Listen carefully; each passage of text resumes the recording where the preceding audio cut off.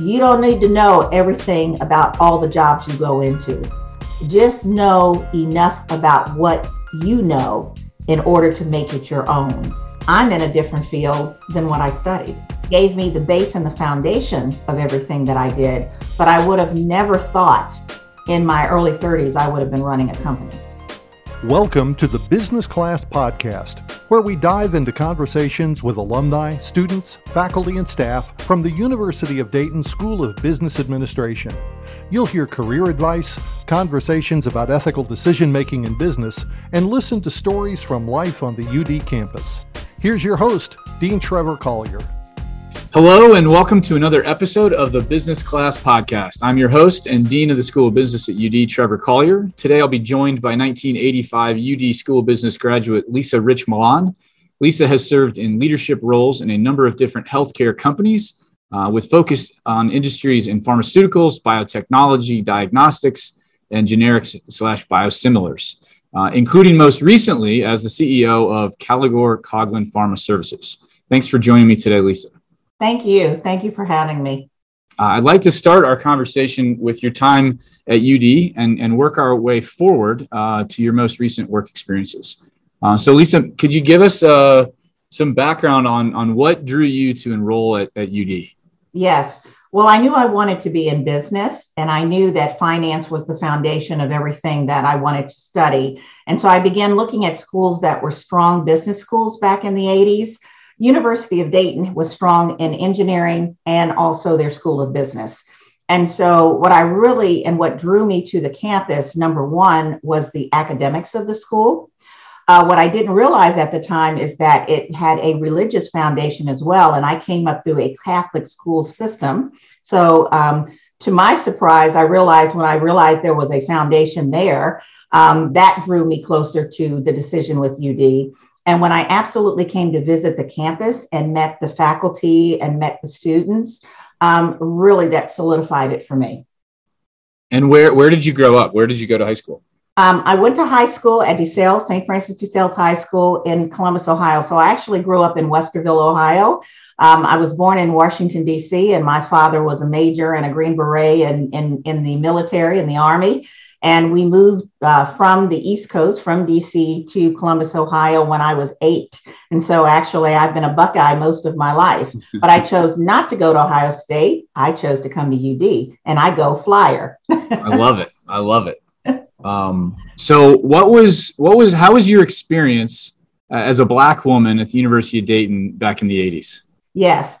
So, I've heard many stories around me, but I really enjoyed University of Dayton, and I'll tell you why. The foundation at that time was very much set for us to come in. Actually, I think that year, our diversity count was all the way up to about 25% that year coming in. And so when I first stepped on campus after getting settled in Marycrest, my first meeting on my first day was to go to we called it the Batu Lounge back then.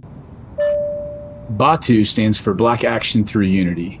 It is the Black Student Union and serves as a representative voice for all Black students at the University of Dayton. And when I went to the Batu Lounge, I met freshmen, sophomore, juniors, and seniors. But the juniors and seniors were not only part of Batu, but they were also mentors. So we received many mentors that day. We talked to a lot of upperclassmen that day, people that look like us, but those that did not look like us. Yeah. But we're generally very interested in understand how can we make your college life successful? How can we transition you from high school into college? And then how can we make sure that as you grow in your years, as you progress at University of Dayton, come to us with those questions. The other piece that was very important for me was to see culture, to see are there things that support my cultural beliefs and backgrounds along with the academics. The historically Black college sororities and fraternities were very strong here at that time. There were alphas on the line, there were kappas, there were sigmas. We had Alpha Kappa Alpha, we had Delta Sigma Theta. We had a very strong fraternity and sorority life. So along with the mentors that I received academically and through Batu, I also had people that came up to me and actually wanted to be mentors and befriended me on the first day. It was me and now my lifelong best friend, Jody, who is the godmother of my daughter that I met on day one. That's And awesome. we both were approached on day one. And I'll tell you, we're best friends with them to this day, by Lori Strayhorn and India Huger. They greeted us at KU. When we walked out the door at KU, they were right there and they came up and introduced themselves. And we still get together to this day. So having the mentoring background and foundation, having programs that I could relate to, and people who looked like me that cared if I was successful or not. And then upperclassmen that came willingly and proactively to introduce themselves and actually kept us out of what I call harm's way. What we didn't know, we thought we knew everything coming in as freshmen, let me tell you that, but we really did not know a lot. and that was quick to be understood. And so that's where the upperclassmen came in and really helped to assist with that. And then Boyer Freeman was, I believe, a junior or a senior at that time, and he was in the Alpha Phi Alpha fraternity. My father is a lifetime member of Alpha Phi Alpha fraternity. So he actually found the house, went to the house, met not only Boyer, but also at that time, John Kendall, and said, you see this girl right here? I need you to take care of her. and now you can imagine my face being all red about that time. Yeah. You know, being a freshman and a new person on campus, and my father is going to the fraternity house telling them to watch me. But that's how it started. And that's what really gave me the foundation. And that's why my 4 years at UD were the best 4 years of my life. I look back on it and it was fun. It was exciting. And we have a great time. When I come back to the reunions, we talk about all those things that we used to do back then. But that's what my experience was at UD. Well, that's great. Academically awesome. It was awesome. I think good mentors are valuable in life, but also really valuable. You've got 4 years in school. If your first year you've got a great mentor, it sets the stage for you. Did you say you were friends with India Huger in college? Yes, and she lives in Dayton, and she works for Wright Pat. Yes, I am. She was a student of mine in the MBA program. Oh yeah, no, very very close to her. And she and Lori, I mean, day one we met them, and they were by our side all the way through college. And so really, when the tough times hit, or you don't know what class you need to take, or you don't know what professor, that you're not sure about something, you ask the upperclassmen. And if they're in your major and they've been able to go through and get through successfully, they're the ones that could guide you through it. Or if you're struggling, then they're going to tell you, okay, this is what you need to do. This is how you can think about it. Here are some options. That's really what I would say got me through those 4 years as well. That's fantastic. How do you think the experience of students today, is similar or different from the experience you had back in the 80s? I think it's a little bit different in that when I graduated from UD, I felt like I was prepared for corporate life. My degree was in business with a major in accounting. Accounting is the foundation and the key to everything in business. What I didn't know is how far it could take me with a strong finance background and the different avenues and careers that I could choose, where knowing the numbers was the base of everything, including running a company. So when I came out of UD, so first of all, the Career Center and doing a preceptorship, that was a must. It wasn't an option. We knew coming in that we needed to do a preceptorship before we graduated. We also knew that we needed to tap into the Career Center at University of Dayton so that we would start interviewing, know how to prepare, know how to build a resume, and then have companies that were interviewing us and really have a job coming out. I had actually 3 offers when I came out of UD. I had one from Meade Johnson, which eventually became Bristol Myers Squibb. I had one from Arthur Andersen at the time, which was an accounting firm. And I had one from Procter & Gamble out of Cincinnati. 3 very strong companies looking for strong talent. And I would say today, if I compare that, we have a lot of students that, there's the bright, the small percentage of the bright, the smart, they're going to be proactive in whatever they do, and they're going to be successful. But we have a group of students, which is the majority, that aren't quite sure, well, if I study accounting or I study finance, then I can only go and be an accountant, or I can only go this track in life. And I think what is important is for them to get exposure to people who are in business that come from the business school with different backgrounds like marketing, sales, accounting. And you'll find that a lot of us have crossed over into multiple careers with multiple backgrounds.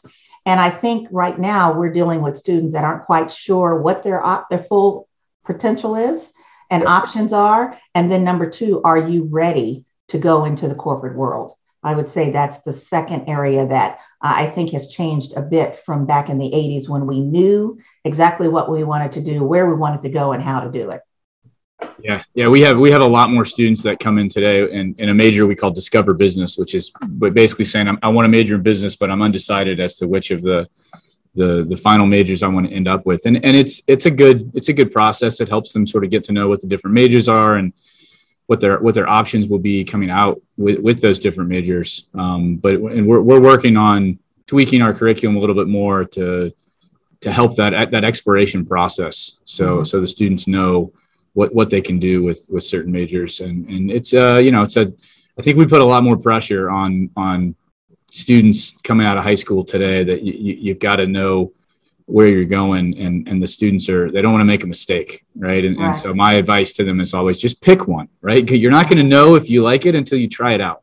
That's right. If you try it out and it doesn't work. Hey, that's good information. You figured out something, and now you can pivot and go in a different direction. And if you can figure that out in college, that's great. But even if you don't figure that out till after college, a lot of people end up in an industry different than the major that they had in college. And that's okay as well. Trevor, you hit the nail on the head, because actually I'm in a different field than what I studied. Right. And it gave me the base and the foundation of everything that I did. But I would have never thought in my early 30s I would have been running a company. And so it leads you, your degrees lead you to other things, but it's okay to make mistakes, because if you don't make mistakes, you don't learn and you don't grow from that, and you don't understand where you need to go. But right now in this world, it's much more, it was competitive back in the 80s, but now we have a lot of competition and a lot of great students coming out of very strong schools, that if you aren't sure what it is you want to do, or you don't know enough about the career you want to take when you first come out of college, that can be a hindrance to you versus helping you. And so you really need to understand the options that you have. Absolutely. And I want to get into your career and how things kind of ebbed and flowed, but I want to talk a little bit more about your time on campus. So you were just back with us 2 months ago for the Business Advisory Council. Yes. What on campus, what looks different? What are the new additions that are most appealing to you? And maybe what do you miss about the old campus? Yeah. So my first year, I lived in Marycrest. Second year, lived in Marycrest, but in a single room. But then upperclassmen, I lived in the Garden Apartments. So I actually kind of moved off campus, not really, but kind of felt like I was on my own. But so first of all, the campus has really almost doubled. It's, where some of the buildings are located is where the old NCR building used to be. Right. And so from a technology perspective, University of Dayton has really blown up in that area, along with your graduate program. So yes, it has almost tripled in size than from the smaller campus that we used to have.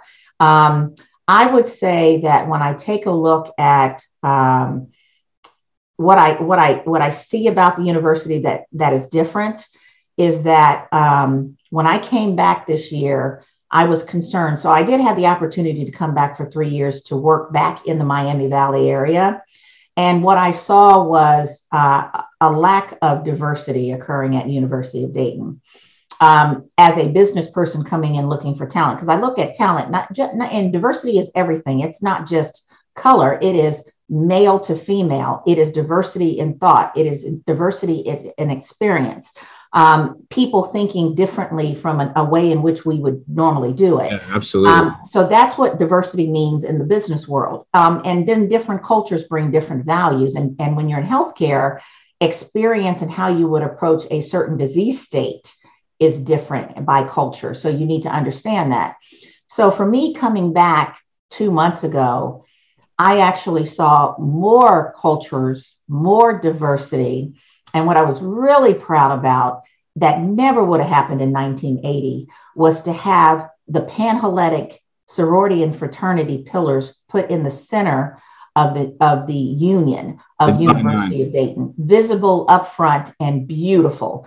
You had from our presidents to our regional leaders to the undergraduate chapters to everyone just there together. Everyone was proud. Everyone was proud not only of Dr. Spina, but that the university recognized diversity. I would say in 1980s, if it had not been for the diversity and the culture of the students that were there in the upperclassmen counts and the large number that came in, when I came in 1981, I would say I would have probably gotten lost in a shuffle, because the people that I stay in contact now with are the diverse people that I met in college. Yeah. That was my network. That was my strength. That was who got me through the tough times. And that is important when students come on now, is to be able to see that and see a part of them somewhere along the campus, whether it's through faculties, through the friends they make, or the visual things that you have on campus. There was nothing like that back in the day. So coming back for not only the advisory council to make a difference, because along with a successful career comes responsibility.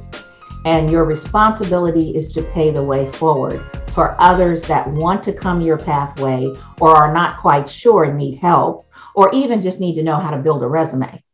And so we have a responsibility to come back and do that. And so when I was asked and then selected to be a part of the Business Advisory Council, I was very excited. I was humbled because there was a lot of work to do, but I was also excited because that's where we can focus in on the student and the university and guide how it needs to move in the future for better success, because the world is diverse. Well, I remember the first time I heard you talk was at an Alumni Voices event in the spring of last year that I was just attending to listen and learn from our alumni and current students from different backgrounds and what their experiences were like.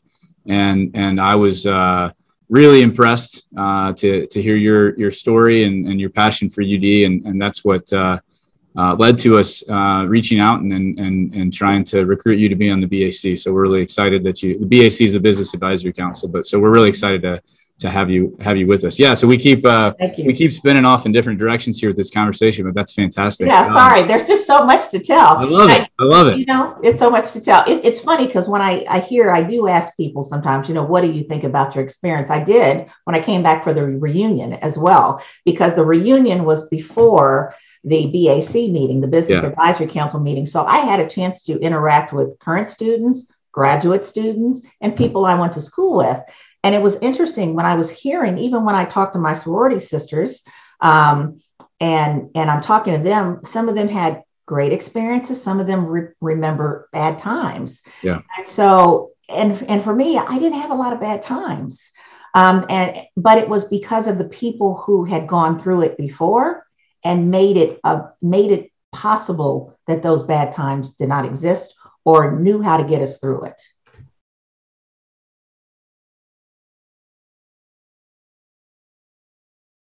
So speaking of good times, do you have a good story from your time at UD? And remember, this is a public audience here.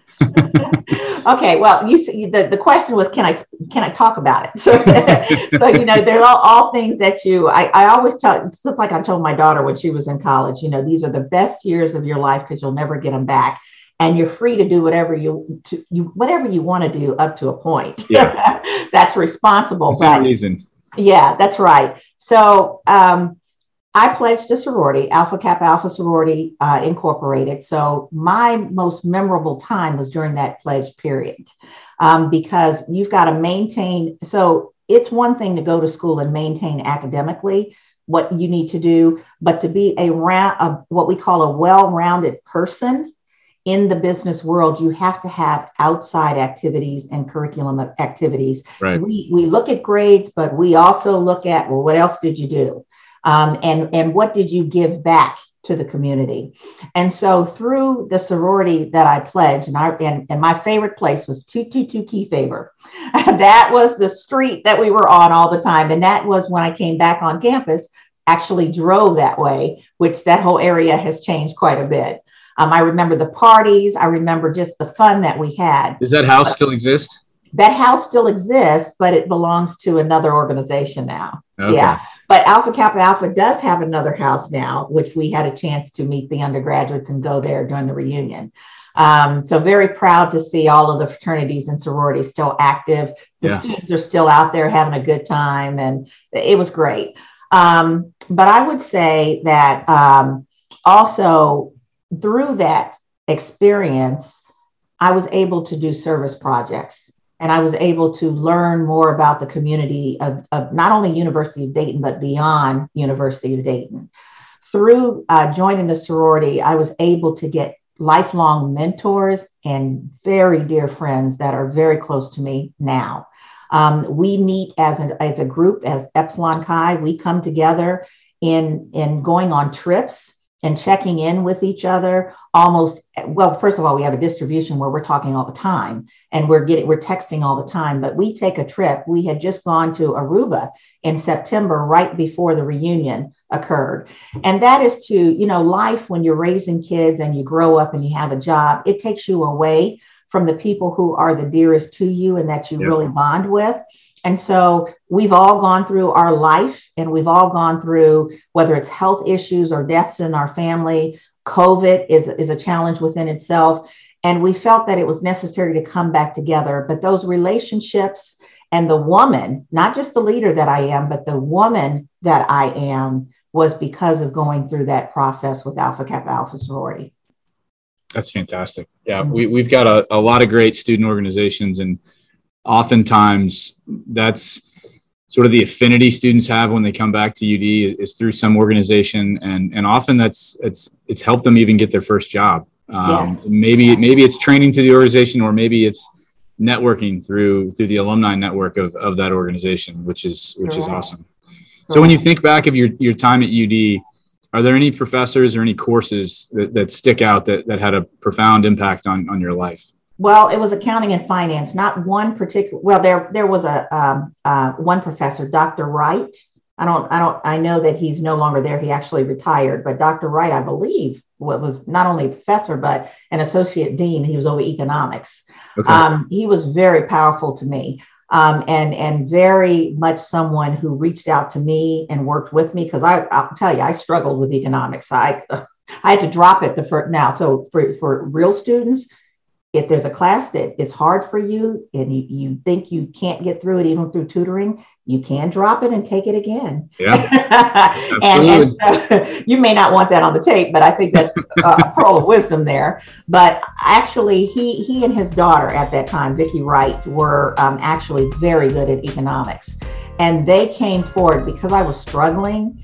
He offered up his daughter to help me, who was very strong in economics, to help me get through that class and to understand it so that I could graduate, because it was one of the second or third economic classes, and it was a requirement to finish that one junior year in order to graduate. It ended up having to be my first semester a senior year because I had to drop it. But Dr. Wright and the economics area was something that really helped me when I was struggling. But I would say my best classes were the numbers. It was accounting, it was finance. And I did take one class that was on film, believe it or not. So totally out of the major. And to this day, I can tell you what the primary plot is and the secondary plot is, because I took that class. Yeah, I think there's two good lessons in there. There's one for our current students. Don't be afraid to ask for help. right? There's classes that come natural to us, and there's classes that don't come natural to us. And if you need help, please reach out and find it. Especially today in the COVID world, people are struggling, and they need to know that it's okay to ask for help. Everybody needs help every once in a while. And then second, I think it is important, this is something we preach at UD, to be very well-rounded, right? We're educating the whole person. And for me, the class, for you as a film class, the class I remember outside of my major was glass blowing. At my school, we had, for some reason, I went to a small school in Kentucky, but we had a world-renowned glass blower. And so I took a class there. I did terrible in the class. I'm not artistic at all, but I learned a lot, and I really enjoyed it. In that class, what's wrong there? There's got to be a creative side there. I got a C in that class, if I remember correctly. I was very disappointed in my grade, but I still enjoyed the class. I learned a lot from it.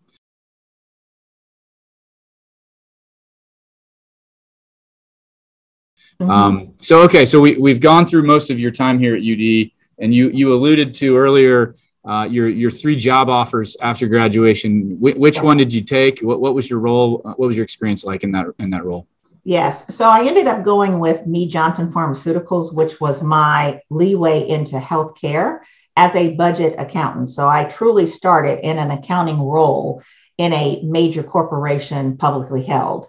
I didn't go with Arthur Andersen because it would have limited me to a certain industry or consulting industry, which I could have been a partner if I had been there, but that wasn't the choice I made. And then Procter & Gamble was not healthcare. After interviewing with all 3 companies, and I did get offers from all 3 companies, Mead Johnson, which evolved into Bristol Myers Squibb, was the company that I chose because of the finance team, because of the industry itself, and because of the company. And I had done 1 preceptorship, actually 2, because they had asked me to come back another semester in accounting. And again, I started in budget accounting, but once I got into the corporate world, I realized that may not be all that I have to give.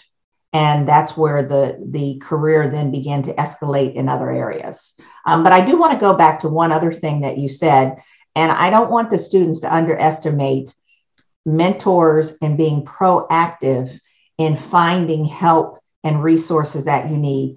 The only way you're going to be successful is not people pulling you along that will help, but you have to be proactive in identifying when you're struggling, when you need help, and to go and find the help that you need, because you are your best advocate.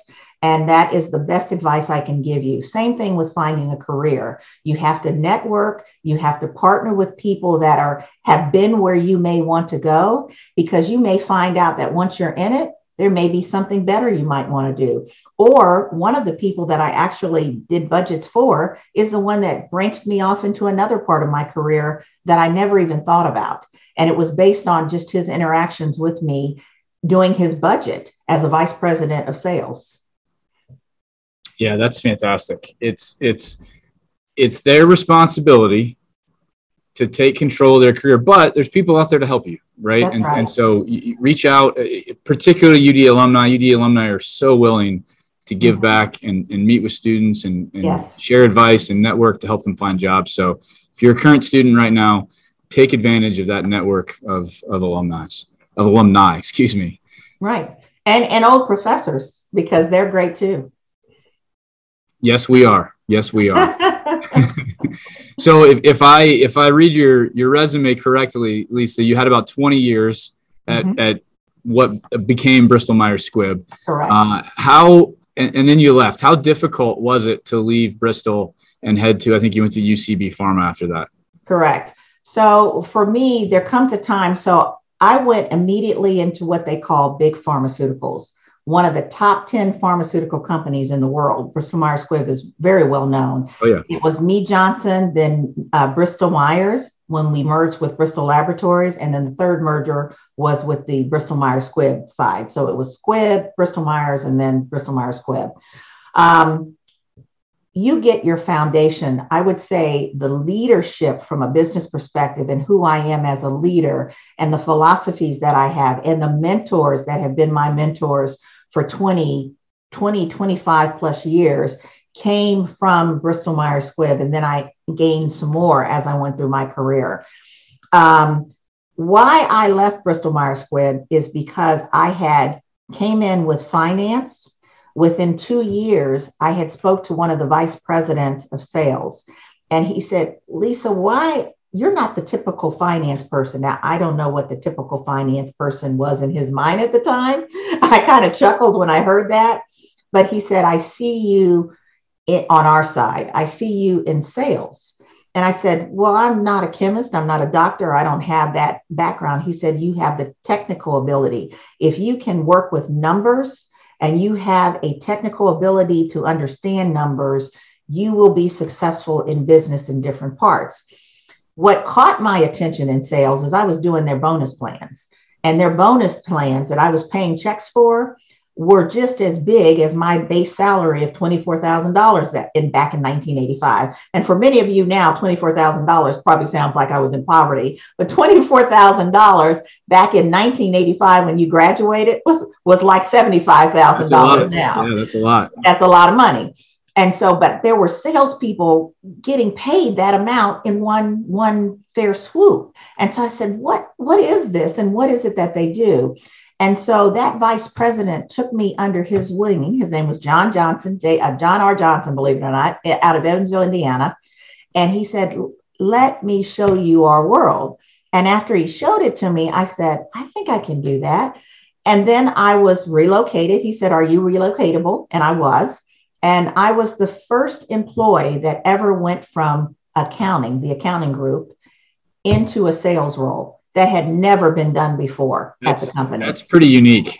Yeah, it's two different things. And so, but because I had a finance background, I was able to assess my tools, my sales tools, understand where the business opportunities were, understand where the volume of sales were coming from, understand where the opportunities from a financial perspective looked like. Then all I needed to do was spend 80% of my time in 20% of my territory. And that's what made me successful. But in finance, you're able to evaluate and look at those reports on a very different level than most salespeople. Yeah. And so then from that point, my district manager said, oh, you can do much more than this. And your base of business helps you do that. We want to develop you into a district manager. So I went from being a budget accountant to a pharmaceutical sales rep, not a nutritional sales rep. I even downplayed myself there. I said to John, oh, I'll sell baby formula. He said, no, you won't. He said, you've got a technical aptability. You're going to go sell anti-infectives, cardiovascular, and hospital IV drugs. And I looked at him and I was like, I'm going to do what? Wow. And there's hesitation, but let me say this to every student. You don't need to know everything about all the jobs you go into. Just know enough about what you know in order to make it your own. Most of the jobs that I ever took, I knew about 70% of the job and what it was going to entail, and the rest of it was learning and applying the skill sets that I had to be successful. So went from a sales rep to a regional trainer. Then I had 2 opportunities to take on a district manager role. I had the ability to relocate with the company again to go to St. Louis, Missouri. From St. Louis, I was promoted into managed care. Managed care started up. Okay, so this led my managed care track. So then it became payers. Who's United Healthcare, who's Aetna, who's Walgreens, who's CVS, what's long-term care, what is retail. And so I was one of the original people selected to go into the group with Bristol Myers Squibb to start the payer organization of Bristol Myers Squibb. I moved up in the ranks. I became, from having that experience, got promoted to a director on the payer side. Then the president of Bristol Myers Squibb saw me in a presentation, had a big win with one of the payers, brought me back over as a region sales director, where I was in the Southeast again and led over 160 representatives and district managers. We went from 15th in the country out of 16 regions to number 4. So 2/3 of my region went on a pinnacle trip based on that leadership. that as a director, that's where I learned strategic planning, how to build out SWOTs, how to determine what directions and how to implement flawlessly on a strategic business plan. Knowing the numbers helped me to forecast. I learned how to hire good people. I learned how to develop people. And from that role, then was promoted to a vice president and went back over to the payer side. So, and then throughout that time had exposure to marketing. So one of my mentors is still my mentor today. She was head of a marketing platform with Avapro and Avalide. We were launching a product for hypertension. And that's where I became a leader from the sales side, working with marketing on product launches, understanding how a molecule goes from innovation to an actual drug that you launch out in the market, and then how you go to market commercially with a pharmaceutical company.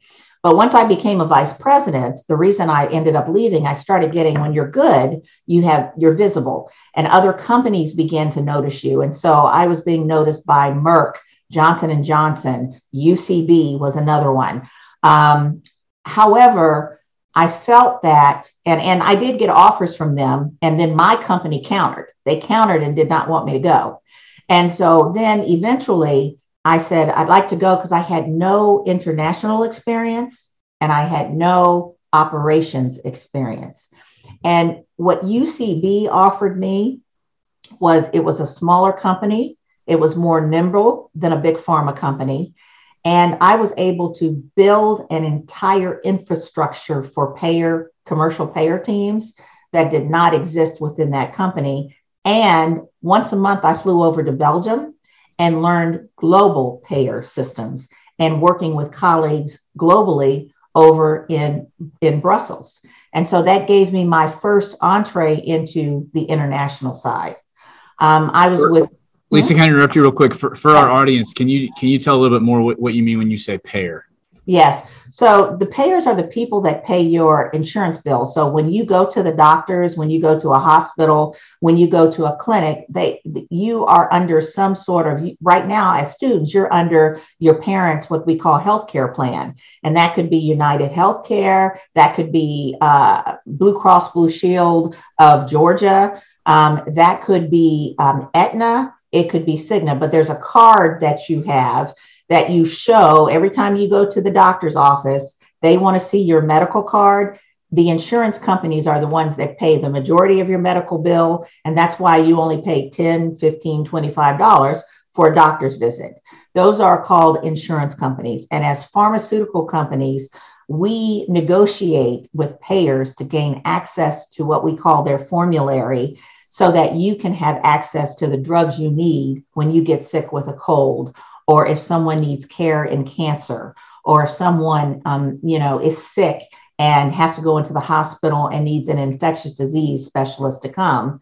Our drugs are the things that you get put on to make you healthy and to be back as a productive student or employee. Right. And so for many of our students, their experience with this is probably, going to a pharmacy, right? And they're paying, $10, $20 for something that really costs a couple hundred, and their insurance company is covering that difference, right? As the payer. Correct. But a retailer is also considered a payer because a retailer is a payer from a different perspective. So there are reimbursement things that come with a retailer as well. So payers like United, Aetna, Big Pharma, we often go to a CVS, a Walgreens, a Reed's on the East Coast, and we negotiate contracts so that we have access to their pharmacies as well. Or if we have what we call consumer products like hair and soap, which would have been Procter & Gamble if I had gone with them, we would negotiate with retailers or chains or grocery store chains like a Kroger or some of the other high-end grocery stores, so we could get our products on the shelves for you to buy.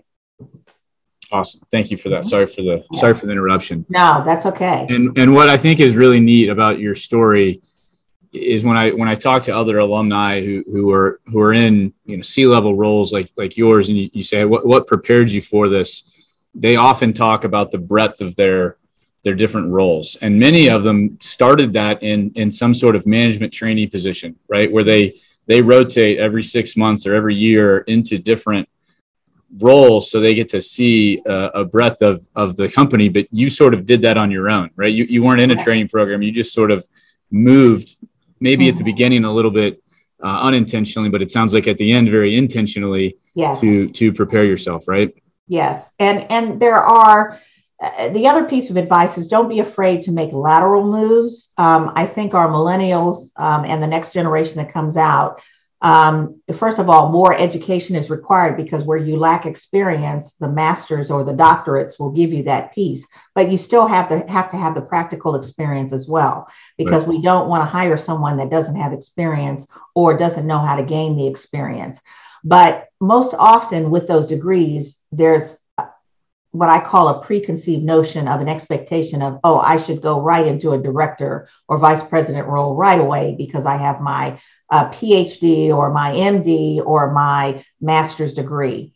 Not necessarily. And there are times when I was a vice president that I stepped back to a national sales director or the director role to get industry experience before I moved on to my next. And an example of that was when I worked for Synthon Pharmaceuticals as a GM of North America. That is a CEO role. I was the CEO of all of the United States.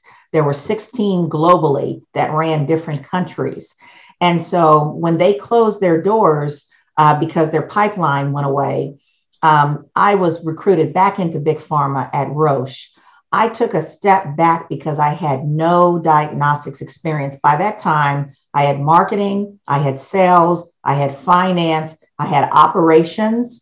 So what is it, every role that I wanted to take, what is it that I knew that the skills that I could bring to that company, but I still needed to be interested in the role. So what was going to keep me interested? Well, here I had an opportunity to learn diagnostics.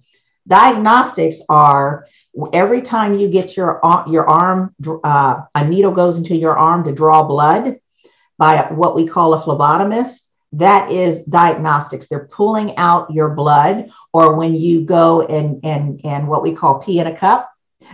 So you go to take a urine specimen at a doctor's office. That is a diagnostic tool.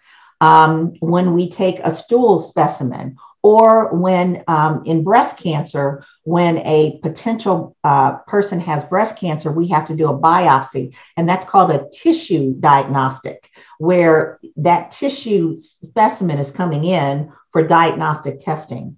So it could be tissue, it could be blood, it could be urine, it could be stool. It could be a nasal swab. That is also, we've learned a lot about nasal swabs with PCR with COVID. More than we wanted to. That's right. That's called diagnostics.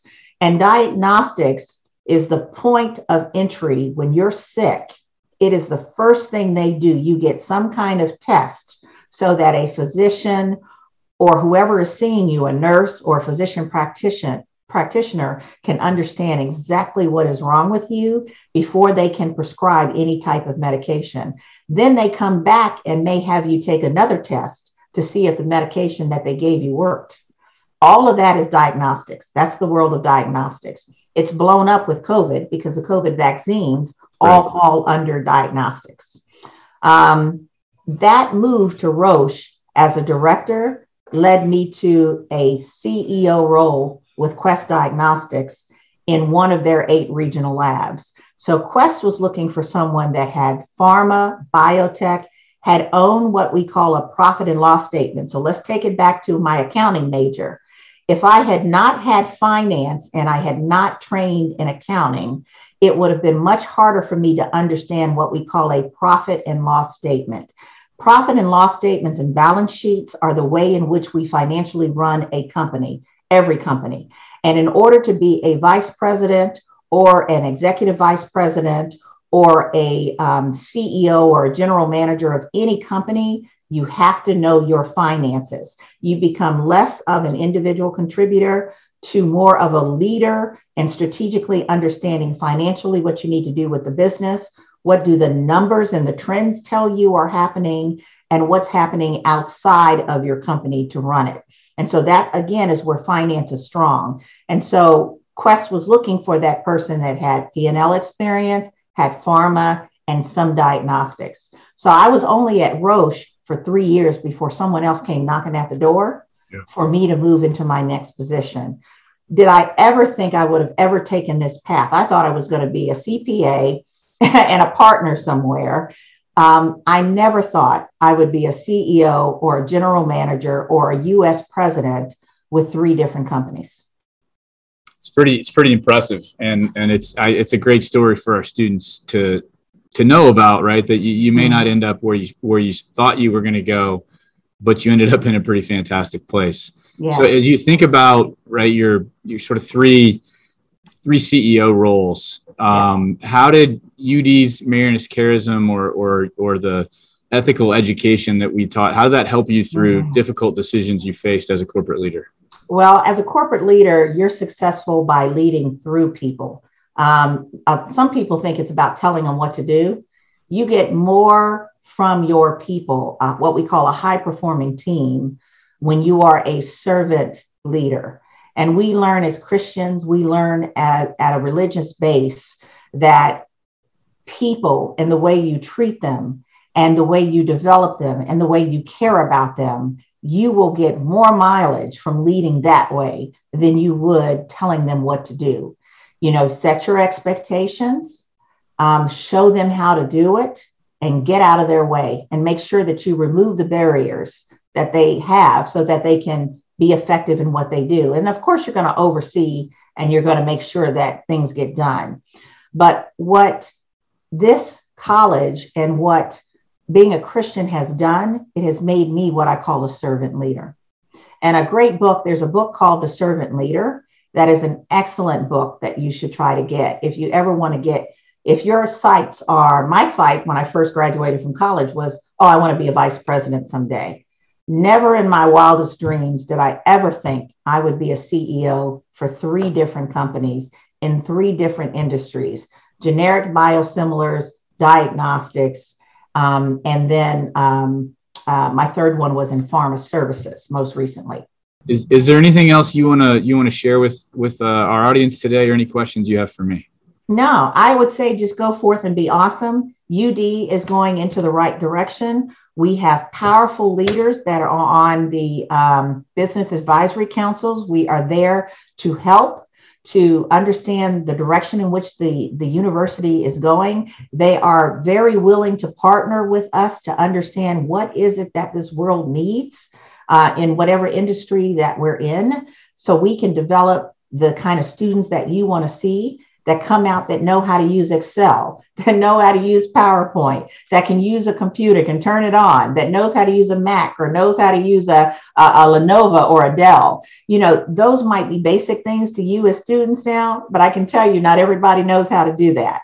But be you, be awesome, and be proactive about who you want to be. And don't be afraid to make mistakes, because all of us make mistakes to become better. And reach out to your fellow flyers, right? Those are going to be. Oh, that's right. Absolutely. Absolutely. Carlos Stewart. Carlos is awesome. You need to definitely connect with him. Carlos is great. Carlos and I went through Leadership UD together. Well, Lisa, I want to thank you for taking the time to chat with me today. This was a great conversation.